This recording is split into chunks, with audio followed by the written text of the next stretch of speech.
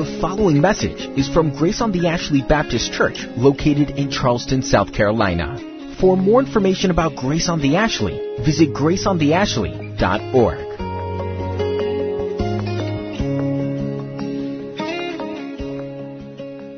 1 John 3:1 says, "See what kind of love the Father has given to us, that we should be called children of God.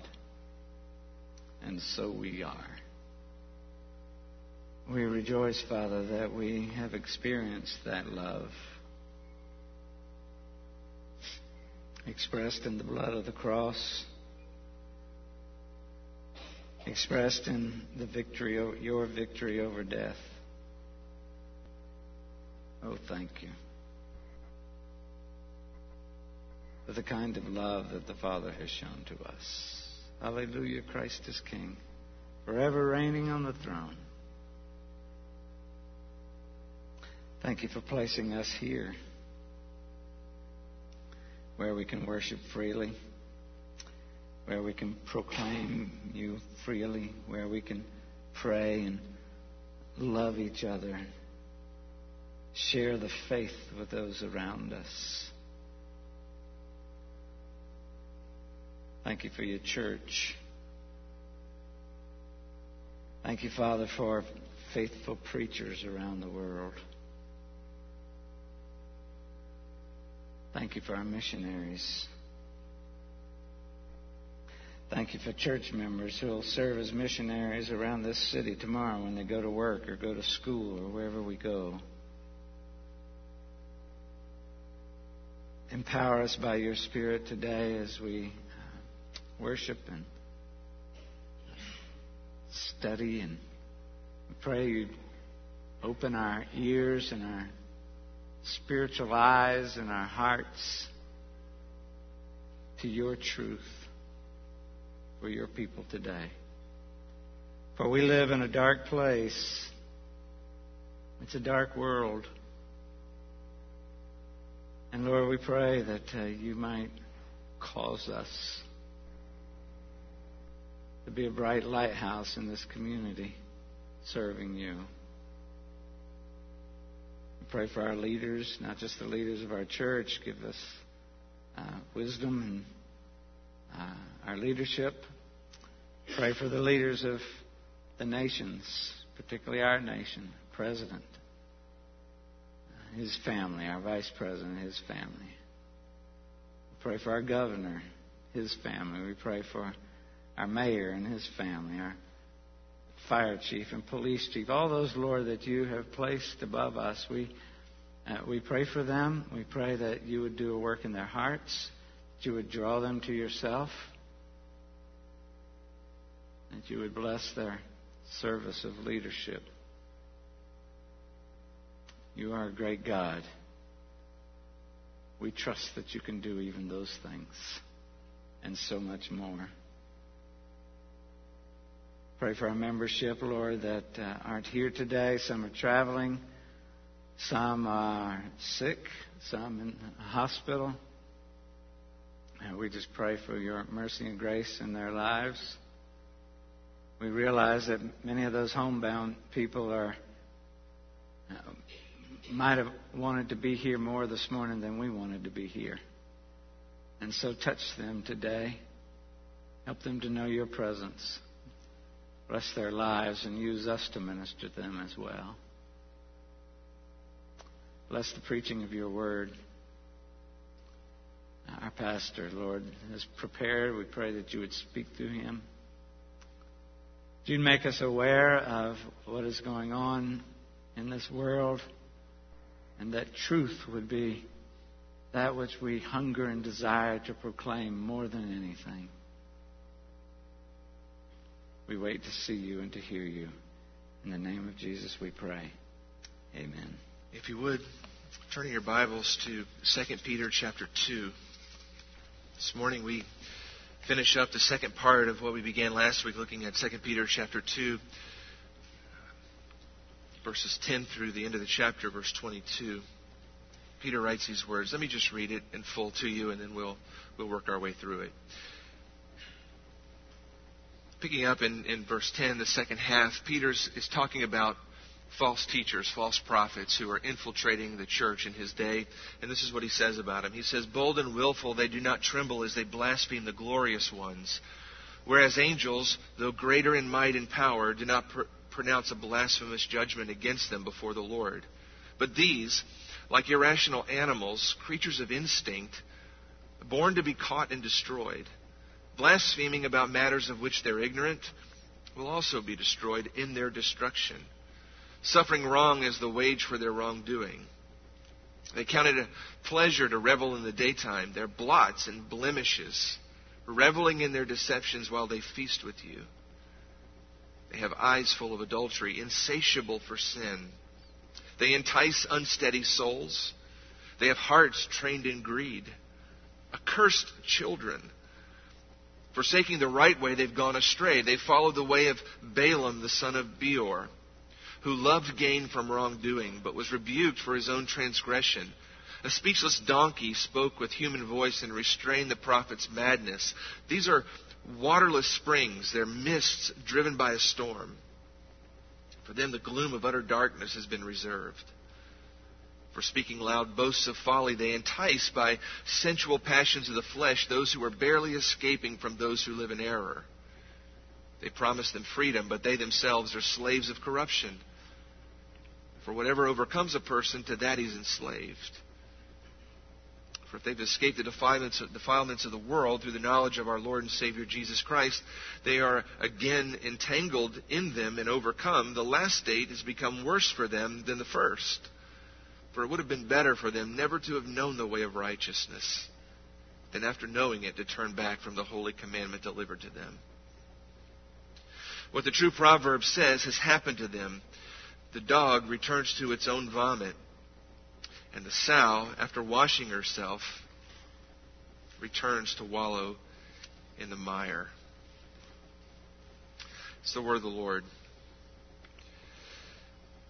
As you can see, we've got a very happy and joyful text before us this morning that should encourage and enlighten everyone. Sarcasm in the max there. We're dealing with a chapter in 2 Peter that is miserable to walk through. I suspect as we read through it, you're just finding yourself going, ouch, ooh, that's brutal. Peter writes with vivid language, and he writes with a passionate heart, because what he sees happening in his day is something that in his mind is absolutely dreadful. It is absolutely dangerous, and there's no time to beat around the bush. There's no time to soft pedal it. He comes at it with all of the verbal power that he has to attack what in his eyes is a dangerous problem. And that's the problem of false teachers. False teachers who rise up within Christianity and gain sort of levels of power and prominence and attract the following of people who will listen to them and believe what they say and what they teach and follow them. And yet, in reality, they're not Christian teachers at all. They're false teachers. They're false prophets who do not serve the Lord. They serve another master, one who will ultimately destroy them and everyone who follows them. This was true in Peter's day. It's true in our day. And the reason it's such a dangerous problem is because false teachers don't wear T-shirts that say, hey, look at me, I'm a false teacher. They don't parade around and advertise the falsehood of what they do. In fact, it's the exact opposite. They work very hard to look exactly like the real thing. They use enough Christian language to make them sound Christian. They'll read verses out of the Bible and they'll use the Scriptures as sort of platforms to jump off into their own teaching and their own thoughts. And to the unsuspecting, you hear Christian language and you see the trappings of Christian worship and you hear verses from the Christian Bible and all of it looks very, very Christian. But at the heart, it's vile and it's evil and it destroys. It doesn't save. It looks like the real thing. And that's what makes it so destructive. In this text, Peter just unleashes an all-out assault on this. And as I mentioned last week when we jumped into this topic, in our culture, it's very rare for anyone to come out with an all-out assault on anything that's false doctrine, because we live in a world of tolerance and a culture of tolerance, a culture that says, hey, you just do your own thing, you believe what you want to believe and leave everybody else alone, but don't go around telling people they're wrong. Don't go around calling people false. That's intolerant. That's backwards. That's just not proper in culture these days. Well, Peter says to heck with that in any culture. I think in our culture in America today, the movement, at least that's the most prominent, from which much of this kind of thing springs and is perhaps the greatest danger in the American Christian culture, is the movement called the prosperity gospel. It flows out of the charismatic Christian church. It goes by different names: the prosperity gospel, the health and wealth teaching gospel or movement, word of faith movement. We don't have time to kind of give a full description of this movement, but at the heart of this movement is a theology and a doctrine that says God's will for your life is to be healthy and wealthy and happy. That's the bottom line. That's God's will for every person who believes in Him. That's it. You're to be healthy, wealthy, and happy. And if you're not, there's a problem with your faith. The problem is not with God, it's with you. That's what God wants to do for all of us. And if we just believe enough, then that's what will happen. And if we just act on what we believe enough via giving our money, as they would say, sowing seeds of faith, then God is then bound and obligated to provide for us wealth and health and happiness. There's so much more that comes along with this theology than just that, but that's the heart and message of it. Names associated with this movement are names like Kenneth Copeland, Kenneth Hagin, Oral Roberts, Robert Tilton, Benny Hinn, Joel Osteen, Creflo Dollar, Joyce Meyer, T.D. Jakes, and the list could go on and on and on and on. And within this movement, there's sort of a whole spectrum from the most wacky and egregious on one end to the more mild and sentimental on the other. I suppose you could say you go from Joel Osteen on one side to Benny Hinn on the other, and there's all sorts of stops in between. But at the heart of it all is the same false message and the same damning heresy that doesn't help anyone. It destroys all who buy into it. There is one in that movement who finds particular prominence actually right now in American culture, and it has me particularly bothered because of the apparent validity that's being given to her. It's a woman by the name of Paula White. Well, maybe you've heard Paula White. She's been in the news recently. She's been in the news recently because she's risen to a level of visibility because she's now seen as the leading spiritual advisor to our current president. I saw an article this week. It was entitled, The President's Pastor. And it was all about Paula White. Now, I haven't lived all that long. I still consider myself young. But my entire life, there's been one human being that's been sort of known as the president's pastor, regardless of who the president was. Whether they were a Democrat or a Republican, it didn't matter. If they were the president, this man was seen as the primary spiritual advisor to the president. You know who that was, right?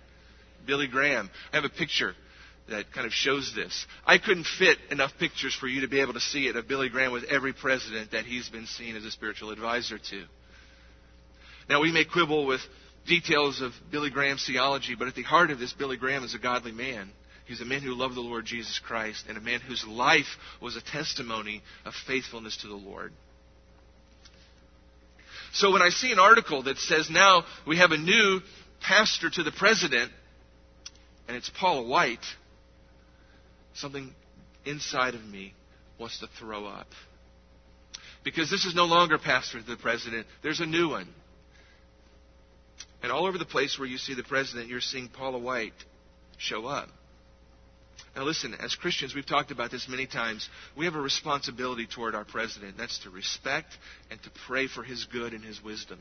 And that should be what every one of us does, regardless of who the president happens to be, whether we like him or you don't like them. And to pray for the president's good means to pray that he would get good, sound spiritual advice from spiritual advisors. And I'm here to tell you this morning that this woman who's finding herself all around where our president is not a godly spiritual advisor. She flows right out of the health and wealth prosperity gospel movement.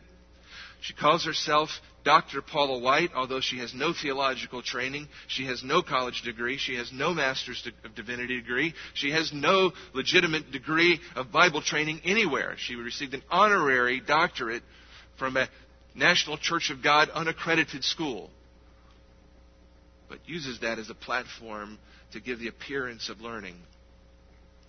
Paula White and her second husband, Randy, began a church called Without Walls Church down in Florida. Maybe 20 years ago, 25 years ago at this point.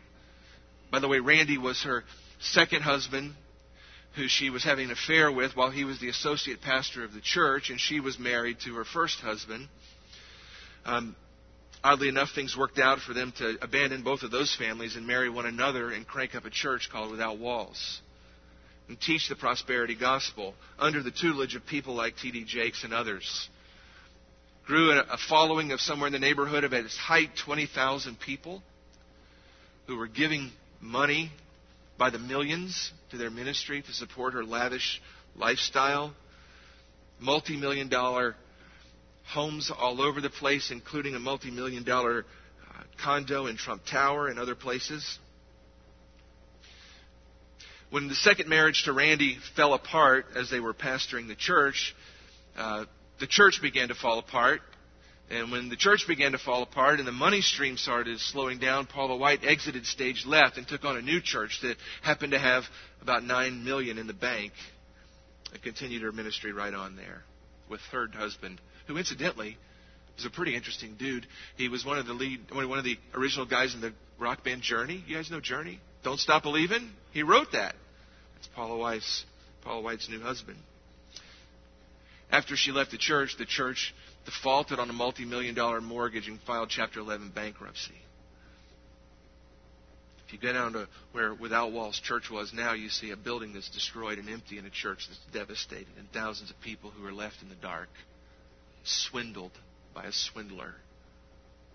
But Paula White continues on with the same teaching and the same kind of ministry and the same kind of theology, doing the same thing she's always done to a new group of people. And these days, she's being legitimized in our culture. And as we walk our way through the rest of these characteristics of false teachers this morning, I'm going to give you some examples, if I haven't already given you enough, that you can compare to Peter's list, and you decide for yourself what you think of Paula White and all the others who are in her wake with the same kind of a movement. This is not a benign movement in our culture. It's a dreadfully dangerous movement. The people who lead it are not ministers who are trained in the Scriptures. They have theology that is absolutely dreadful. Often they just make it up as they go. They have hermeneutics. If you don't know what that means, it just means methods for interpreting the Bible that are all across the board nonsense, to be honest with you. And they have lifestyles that really betray their whole true motivation. If anybody watches, you can tell what they're really about. And I believe that movement, it's not the only movement, but it is a movement that is a literal jackpot for finding what Peter describes in 2 Peter chapter 2. They look so much like the real thing. They say just enough that sounds right to make it seem orthodox and seem true. They work exceptionally hard to make people believe they're the real deal. But at the end of the day, they're frauds. They're pretenders who care about one person, and that's themselves. That's exactly what Peter was facing in his day. It's exactly what motivated him to write the second chapter of 2 Peter. And in this, he's given us sort of a list of characteristics of false teachers. Last week, we saw just a few of them. For those of you who aren't with us, I'll just provide a brief review. We saw, first of all, that they are arrogant and disrespectful. In chapter 2, verse 10, they're bold and willful. They don't tremble as they blaspheme. They're arrogant. They're disrespectful. They don't have any authorities that they submit to. They say bold things, and they lack humility. But it's not just that they're arrogant and disrespectful. They're driven by passions and not the truth. We're told that, like irrational animals, they're creatures of instinct. They're driven by their passions. They're driven by their instincts. They're not driven by reason and by truth and by doctrine. They're driven by passions and emotions and feelings and instinct. They don't teach the whole truth. They operate on the basis of feelings and emotions and appetites, but not reason. Verse 12, we find out that they're blasphemous and they're ignorant. They blaspheme, Peter says, about matters of which they're ignorant. They claim to know the truth, but in fact they don't know the truth. They boldly put stuff out there as God's truth, and they haven't a clue what they're talking about. But they say it with such authority, you would think they did. But in truth, what they say is blasphemous, and it's ignorant. Then in verse 13, we saw that they're shameless. They count it a pleasure to revel in the daytime. They openly live in ways that are rebellious against the truth of God's Word. And they don't even seem to hide it very well. It just comes out. They're shameless, Peter says. They're open about it. Now, just a side note, in Peter's day, the issue was these false teachers were teaching that Christ is not going to ever return, that that's not a true doctrine, that Jesus isn't coming back, and at the end of time, there's going to be no accountability for how we live before Him. And so, if it stands to reason that Jesus isn't coming back and there's going to be no human accountability in the end, then what is the implication of that in our life right this moment? Do whatever you want. Live however you'd like to live. Who cares? Why bother with living a moral and upright life? What's the point of that? Just do what you want. That's the kind of libertine theology these folks were teaching. And it's the same kind of thing that we hear in various quarters of our own culture today. So they're shameless. They're living in open reveling. And then we saw in verse 14, they're driven by lust. They have eyes full of adultery. Literally, eyes full of adulteresses.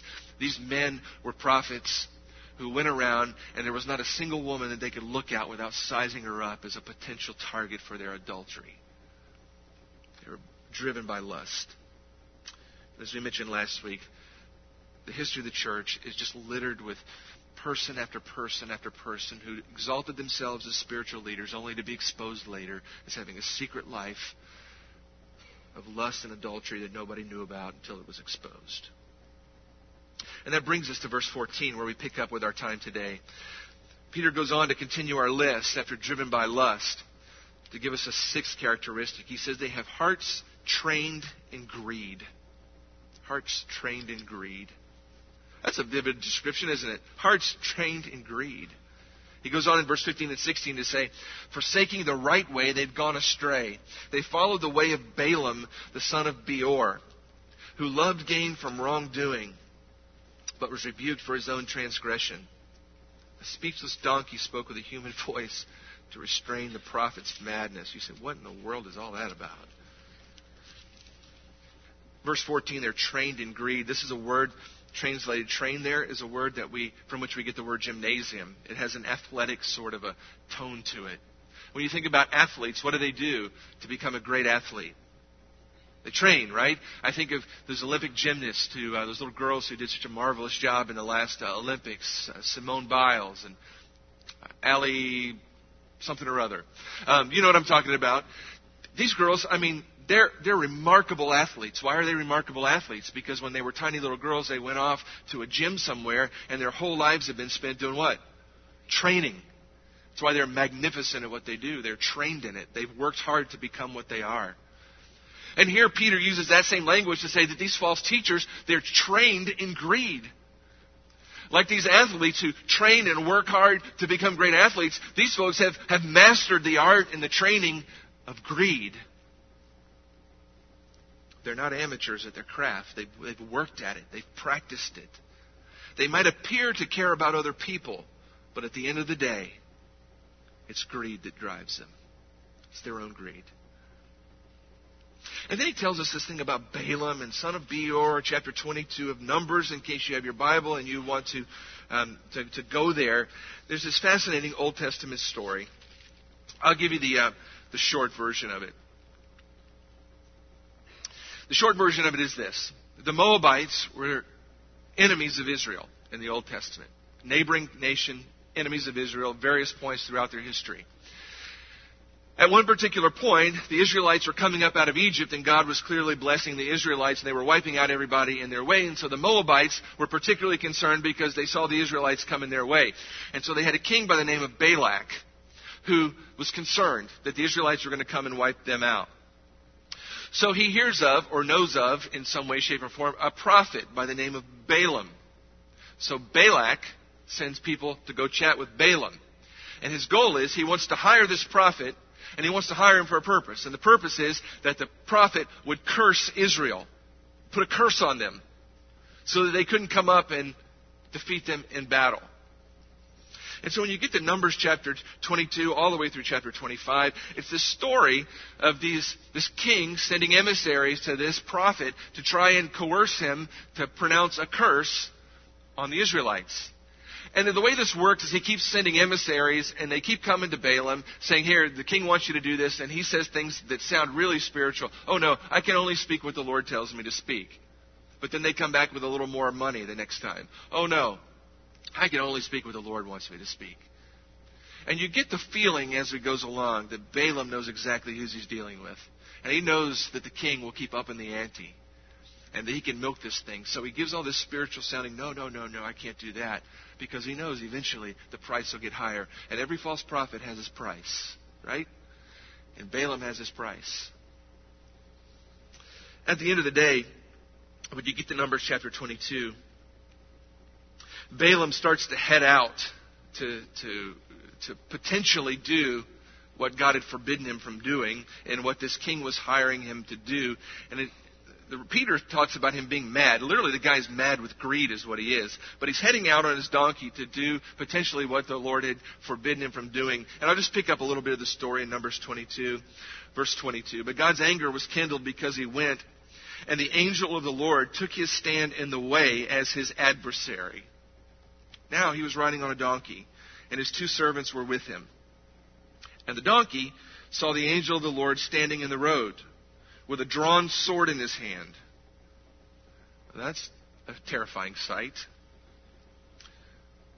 And the donkey turned aside out of the road and went into a field. And Balaam, what does he do? He strikes the donkey to turn her onto the road. You stupid donkey, get on the road. That's what he does. Then the angel of the Lord stood in a narrow path between the vineyards, with a wall on either side. And when the donkey saw the angel of the Lord, she pushed against the wall and pressed Balaam's foot against the wall. So he struck her again. I mean, stupid donkey, what are you doing? Squashed my foot. That's what he does. Then the angel of the Lord went ahead and stood in a narrow place where there was no way to turn either to the right or the left. And when the donkey saw the angel of the Lord, she just laid down under Balaam. Are you picturing this in your mind? And Balaam's anger was kindled. He struck the donkey with his staff. I mean, get the picture here. He's riding the donkey, and the donkey sees what's going on. But Balaam is completely ignorant as to what's going on. He's so out of touch with the Lord and what the Lord is actually doing, the donkey has better perception than he does. And so the donkey's getting out of the way because it doesn't want to get itself killed. And every time she moves, she gets whacked with Balaam's staff. So finally she just lays down. And Balaam is furious at this point. He's got money down the end of that road, and this donkey is messing him up. Then the Lord opened the mouth of the donkey, and she said to Balaam, "What have I done to you that you've struck me these 3 times?" Now talk about a life-changing moment, right? This is not a new donkey. This is the donkey Balaam's probably had for a long time, right? We find out in the ensuing narrative. I mean, your donkey opens up her mouth. You thought the creators of Shrek just made that up, didn't you? No, they stole that from Numbers chapter 22, the talking donkey part. I mean, can you imagine the donkey? What are you whacking me for? She says, what are you hitting me for? He says, because you made a fool out of me. Well, we all know that didn't take much doing. I wish I had a sword in my hand, or I'd kill you. That's what he says. And the donkey said to Balaam, am I not your donkey on which you've ridden all your life long to this day? Is it my habit to treat you this way? And he said, no. Then the Lord opened the eyes of Balaam, and he saw the angel of the Lord standing in the way with his drawn sword in his hand. And he bowed down and fell on his face. Then the angel says to him, why have you struck your donkey these 3 times? Behold, I've come out to oppose you because your way is perverse. I mean, definitely a defining moment in Balaam's life, right? Well, Balaam ends up going, and the Lord prevents him from pronouncing a curse. And what ends up happening is the Lord forces him to pronounce a blessing instead. So Balaam is ultimately a failure in the task that he set out to do. But the whole point of bringing this story up is Balaam is like the prototypical false prophet for hire. Or you could say prophet, a for-profit prophet. That's what he is. He's a hireling. He's a person who apparently had prophetic gifts of some sort from the Lord. But he used them as a means for his own gain. That's the kind of guy he was. That isn't the end of the story of Balaam, by the way. Balaam wasn't able to do what he sets out to accomplish that day, but he doesn't quit. Later on, he comes up with this scheme to if we can't curse the Israelites and get them to stop what they're doing, then here's another plan. Let's just try and get them to intermingle with other people and dilute the race and dilute their religion so that they no longer serve the Lord anymore, and that'll serve the same purpose. And so he comes up with this scheme to seduce Israelite men via Moabite women. You can imagine how that scheme played out. And when you get to chapter 25, you find out what happens to Balaam. Balaam struck down with a sword. So when Peter says they end up being destroyed as the price of their own destruction, it's what happens to Balaam. So Balaam's killed in chapter 25. And throughout the scriptures you hear references to Balaam. He's just like if you look up Balaam in the dictionary. If you look up false prophet for hire in the dictionary, there's Balaam's picture. You know, that's just what he's known for. And Balaam's long dead, but there's still a lot of people. In fact, the entire ministry of the Christian church is littered with those whose only reason for being in it is what they can get out of it. They rob God's people. They manipulate situations so that they always come out on top. They are trained in greed. Refer back to this article on the President's Pastor. The author of this particular article took a visit to the church that Paula White now pastors, and she had a guest prophet there, another of her ilk, that was preaching for 3 days. I should have put the picture up for you because I can't pronounce this guy's name. Prophet Akwazi, something or other, I can't say the rest of it. But there's fire by his picture. That's always an interesting thing. But this person this reporter says, White took the stage wearing high heels and a tight blue dress. And she promised her members, quote, a 24-hour turnaround in your finances. Immediately after, she introduced one of her co-pastors to collect the offerings. And attendees filed forward with pink donation envelopes. And then the guest speaker is introduced, and he comes up and begins to prophesy and to teach. He told one woman in the congregation that he foresaw that she would, quote, lift the flag of America and gold medals are waiting for you, along with a lucrative athletic endorsement contract. But he said, someone was jealous of her talent and, quote, has sent a picture of you to Guyana to a certain voodoo priest. Of course, he could help with that situation. Right? Just make sure you get the pink envelope in. He told another churchgoer he was supernaturally preventing a fatal car accident for her. One man in a beige jacket approached the stage. The evangelist called for a church worker to bring him a pink envelope. That's bold. Quote, he said, quote, the Lord told me to tell you something, to believe Him for a seed of $5,000 right now. Let that seed get out of your hand. You have no questions to ask God about why. The Lord says He is delivering you from widowhood. You won't be a widower. This year you will not be a widower. Just release the seed. Give me $5,000 in the pink envelope. And the Lord says that if you're a sad widow, you'll get married this year. If that wasn't so sad and pathetic, it would be funny, wouldn't it? But this movement is built off of people who are trained in greed. Do you get that? To tell a poor widower, give me $5,000 for a prophecy that you'll get married. And have that man try to believe in his heart that if he gives that money, the Lord's going to deliver him from widowhood and sadness and loneliness. Is about as dark and evil as you can get. And it's being done in the name of the Lord Jesus Christ, which makes it particularly dreadful.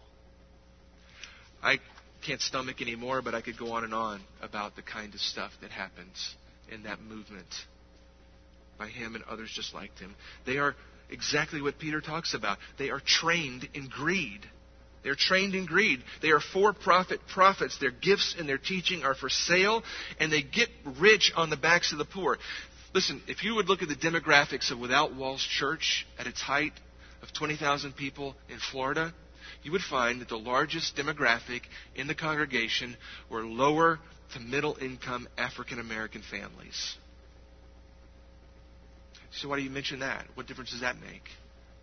It makes the point that these people prey on the poorest. They prey on the people who have the least to give. And they promise them what they cannot deliver, as we'll see in a few moments, in order to get out of them what little they have, so that they can buy a $100 million private jet to fly around in. It's a training in greed. It's a cunning theology that says wealth equals God's blessing. And so I, as the minister, need to show you all this wealth so that you can then believe that I'm blessed by God, and you can then want what I have. And I can then promise it to you for a price. Listen, whenever a spiritual leader, spiritual teacher, shows signs of an obsession with money or material possessions, little red lights need to go off in your head. Stay away from that person. Whenever they live flashy lifestyles, whenever they make extravagant purchases on a regular basis, whenever they show an obsession with their clothing and their appearance, whenever they talk too much about giving and equate giving with blessing, get away. Get away from that person. They will destroy you. Verse 17, he says something else about these people. He says they are useless and they are fraudulent. And he has a very vivid way, Peter does, of explaining this. Look what he calls them. He says they are waterless springs and mists driven by a storm.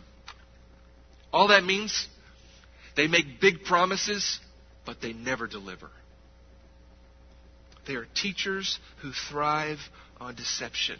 When I read this, I immediately thought of my days as a kid going to the fair. You guys remember going to the fair when you were a kid? I don't know where you're from, but where I'm from, here, there's a fair that happens every year. And you go out. I used to love doing that when I was young. Now that I have to pay for it as an adult, I don't love it so much. But when somebody else was paying for it, I was good with it, right? But do you remember, I don't know what the fair was like in your town, but there was always like these booths where you could walk up and you could pay. And they always had these crazy pictures on the side, like, $5, come see the three-headed snake woman. You know what I'm talking about? Did you ever see those at the fair?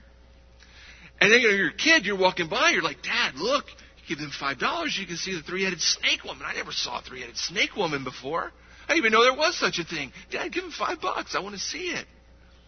Right? And there's the guy, oh, yeah, come on in. You never seen anything like her before. I promise you that. And you give over your $5 and you go in, and you're not in there very long. If you have any sense, you realize what you really knew before. There's no such thing as a three-headed snake woman. It's a hoax to get your $5. You've been duped. What they promised, they don't deliver. It's a deception designed to get money out of your pocket and into theirs by promising you what they absolutely cannot deliver.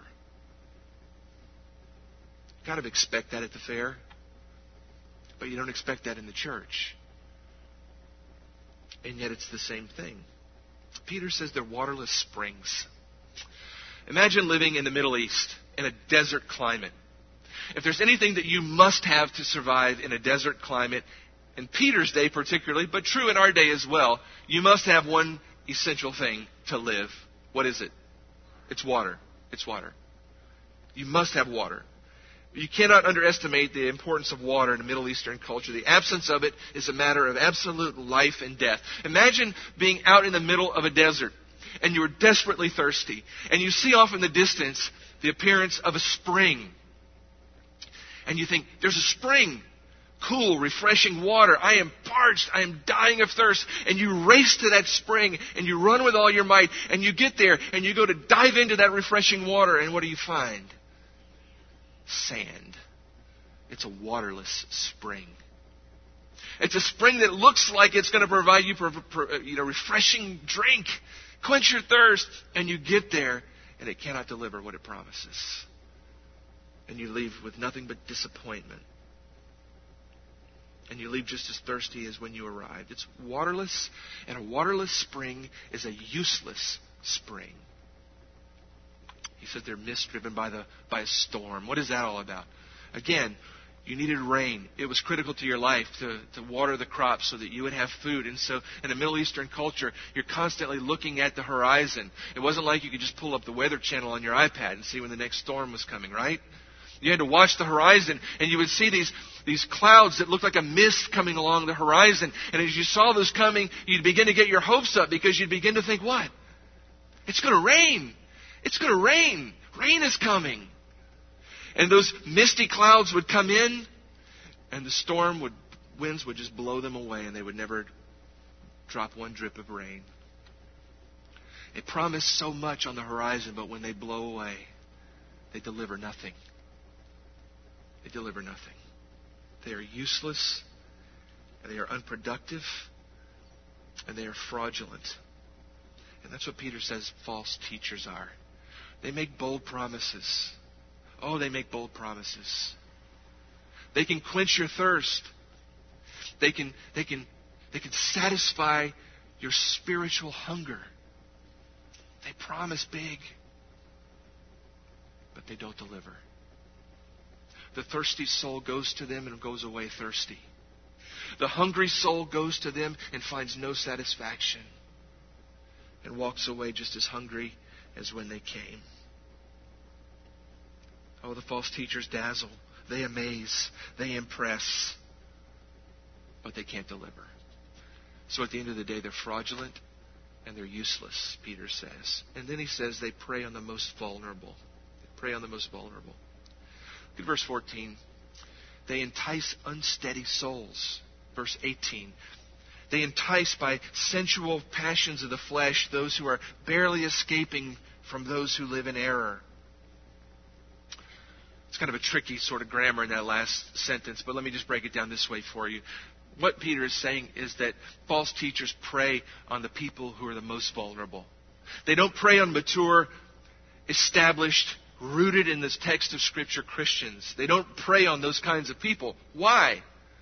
Because those kinds of people who are taught the Word of God and who know it can look at what they're doing and see through the facade. So they prey on those who are unsteady souls or unstable souls. Those who are not yet stabilized in their faith, those who are untaught in the Scriptures, those who have not yet honed their skills of discernment, those who are easily seduced, those people who are desperate for help. That's who they pray for. That's who they prey on. Because after all, when you're desperate, you'll do anything. You'll do almost anything. If you think there's some potential, you'll get help. It's like the man sitting in Las Vegas who's up to his ears in debt, who puts his last quarter in the slot machine, hoping beyond hope that the next pull is going to deliver him from all of his troubles, only to find that the next pull leaves him a quarter emptier than he was before. Unsteady souls. That's who they prey on. People who are desperate. And people who are not entrenched in the Word of God. The word here, entice, is a fishing term, to lure and to bait. It's the issue. It's like the picture of a fisherman. What does a fisherman do? He puts something on the end of a hook, And the goal of what you put on the end of the hook is to make it look like what? Like food, like some good food for a fish. I mean, it's an intentional fraud, right? You put it on there and you want it to look as real as possible so that when you throw it out in the water and you dangle it, here, fishy, fishy, right in front of little fishy swims along and says, man, that looks like good food. That looks like a minnow. And the bass swims up and chomps down only to realize very quickly upon chomping, it ain't real. It was a lure. It was bait. It was meant to look real just to attract me so that I could bite it. So that when I bite it, it hooks me and I'm done. They entice. They lure. They bait unstable people, unsteady people, desperate people with what looks like the real thing. But when those people bite down, they find out that not only is it not the real thing, but they're being harmed in the process. That's who he's talking about here. He says those barely escaping from those who live in anger. Commentators are sort of divided on that. I think the issue here is they're dealing with people who are making initial sorts of professions of faith that turn out in the end to be false. But they're people who are new to Christianity, new to the faith, or at the very best, or at the very least, untrained. And so they're unsteady. And they're sitting ducks. They prey on the most vulnerable, the most desperate, the most impressionable, and they dangle bait in front of them to lure them. That's how you build a multi-gazillion-dollar ministry with fancy cars and multiple penthouses and private jets while you've got people in your church starving. It's a pretty comprehensive list of characteristics of false prophets, isn't it? Go back to the slide, the first of that list for me, if you would, Josh. Arrogant, disrespectful, driven by passion, not truth, blasphemous, ignorant, shameless, driven by lust, driven by greed, fraudulent, useless, preying on the most vulnerable. Not every false teacher exhibits every one of those characteristics, but all false teachers exhibit some of them, and some of them exhibit all of them. We need to know those things. You need to get that in your head so that when you're watching and you're listening, you're able to tell the difference between what's true and what's real and what's a lie.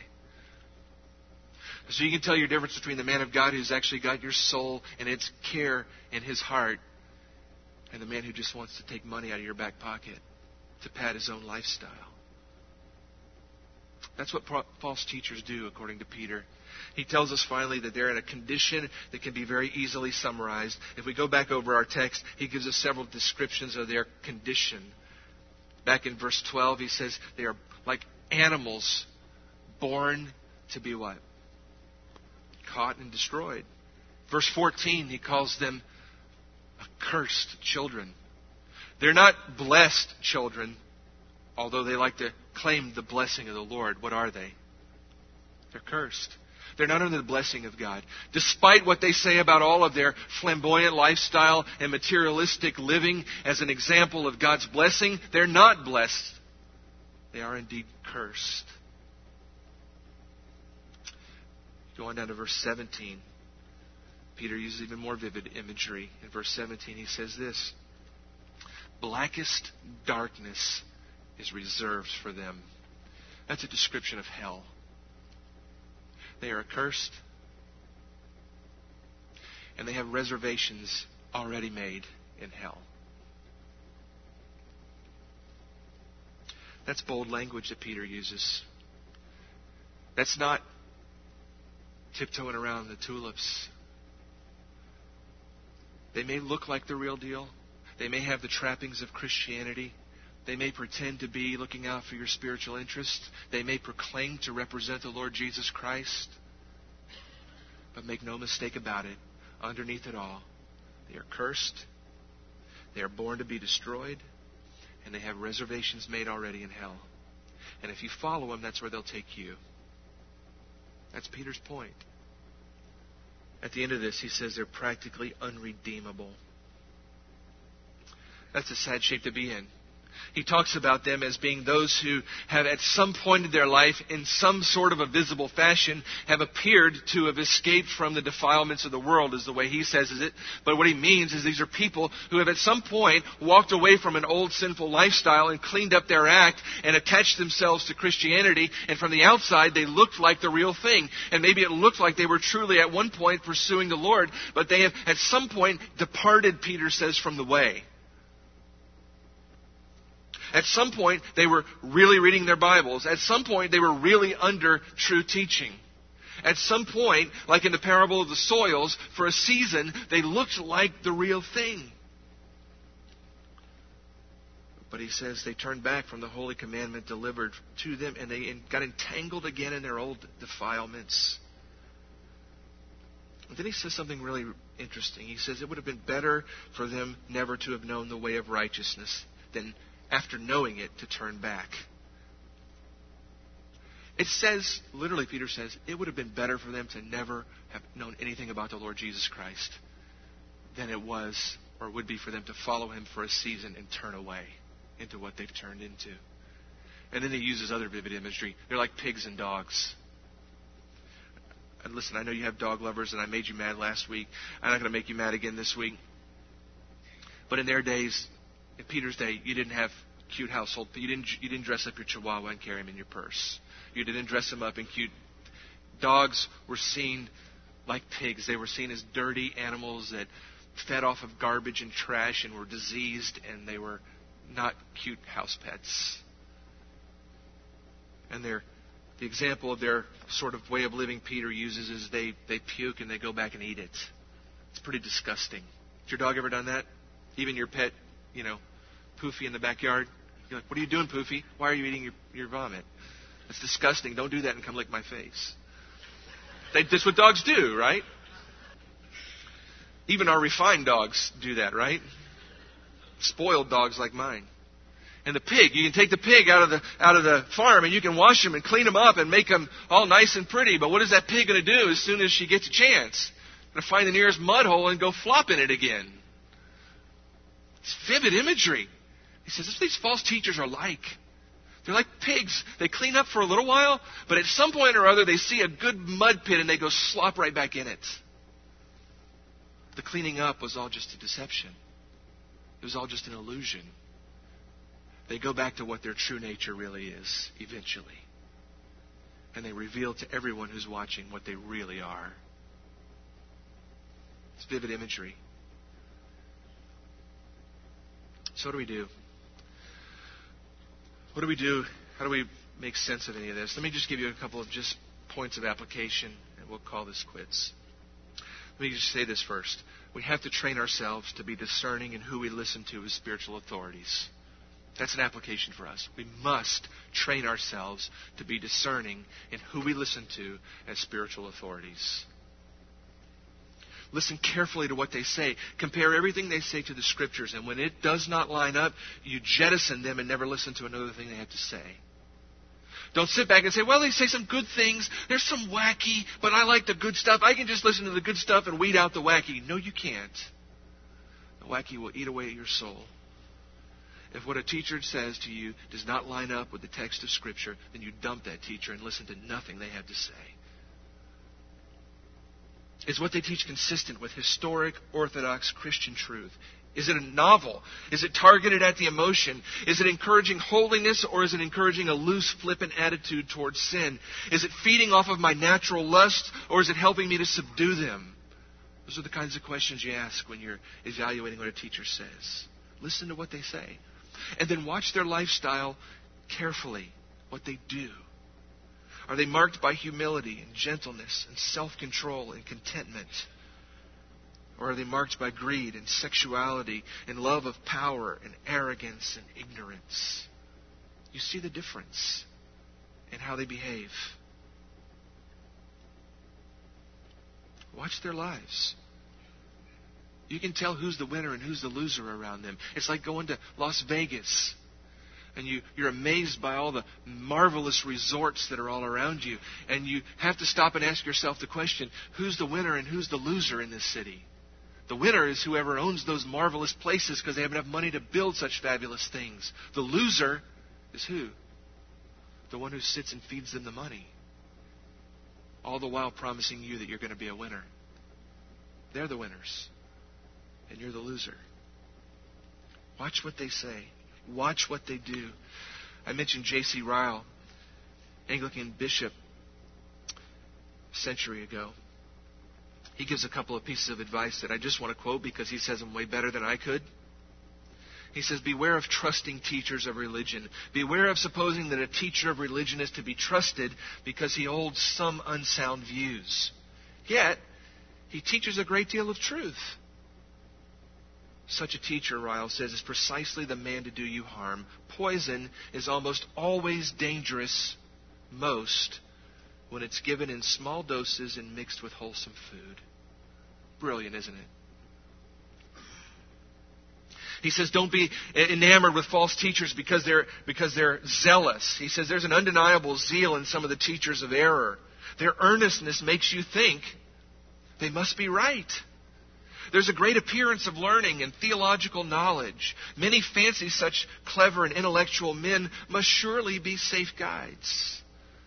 There's a silly readiness in every direction to believe everybody who talks cleverly, lovingly, and earnestly. And he says there's a widespread gullibility among professing Christians.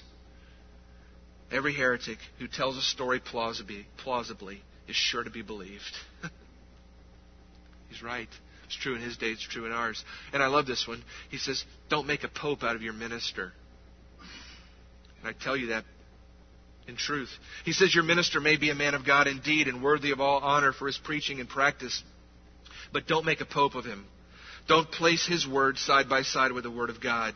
Don't spoil him with flattery. Don't let him suppose he can make no mistakes. Do not lean your whole weight on his opinion, or you may find to the cost of your own soul that he can err. That's good advice. It's very good advice. He says, don't be satisfied with a religion built upon a man. Don't be content with saying, I have hope because my own ministers told me such and such things. Seek to be able to say, I have hope because I find it written in the Word of God. It says finally, esteem your pastor highly. Don't get that wrong. Esteem your pastor highly in love for his work's sake. But never forget that infallibility is not to be found in godly ministers, but in the Bible.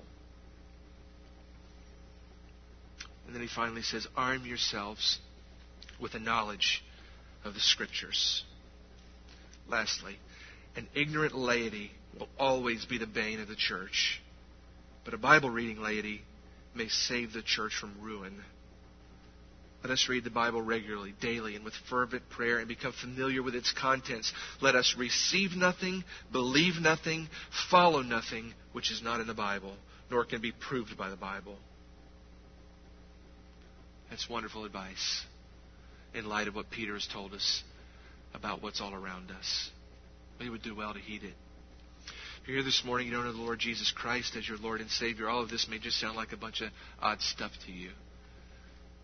You don't know what it means to be a Christian. It simply means not following some pastor or some preacher or some TV personality.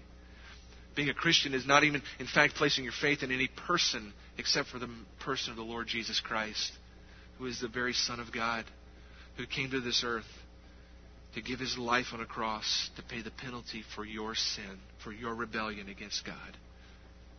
And the truth of the Scripture is very clear. To be a Christian, you don't give your money in a pink envelope to some evangelist. You get on your knees before the Lord Jesus. You confess your sin. You commit in your heart, Lord Jesus, I'm going to do the best of my ability, and with your help, I'm going to turn from this lifestyle that I'm living, and I'm going to put my trust in you. I could never save my own soul. It's not possible, but you alone can do that for me. And so I entrust my life to you. Do with it as you will. Become for me my Lord and Savior.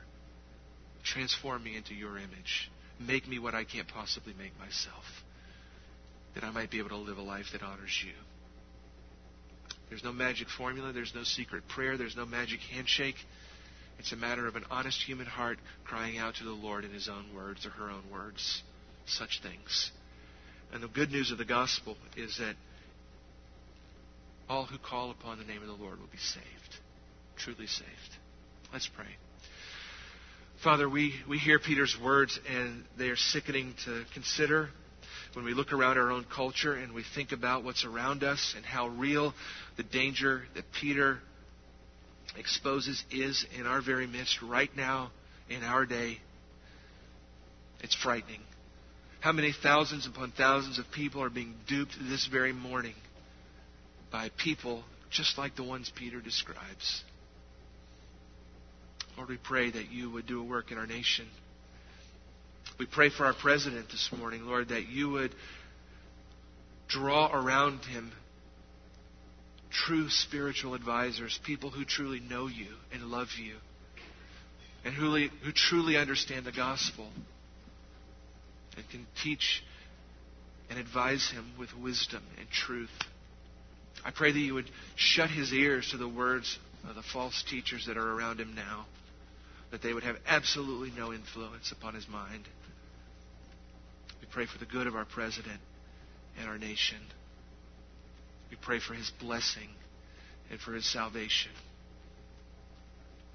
We pray for ourselves as well, Lord, because we live busy lives, and it's very easy for us to fall into confusion about what we hear around us. We see teachers, we see preachers all over the place of all sorts and shapes and sizes and denominations coming from all sorts of directions saying all sorts of things. And it's hard, Lord, to know what's real and what's not.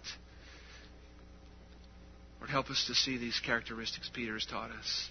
Give us a discerning heart by the help of your Spirit. Don't let us fall prey to those who would seek to destroy us for their own gain.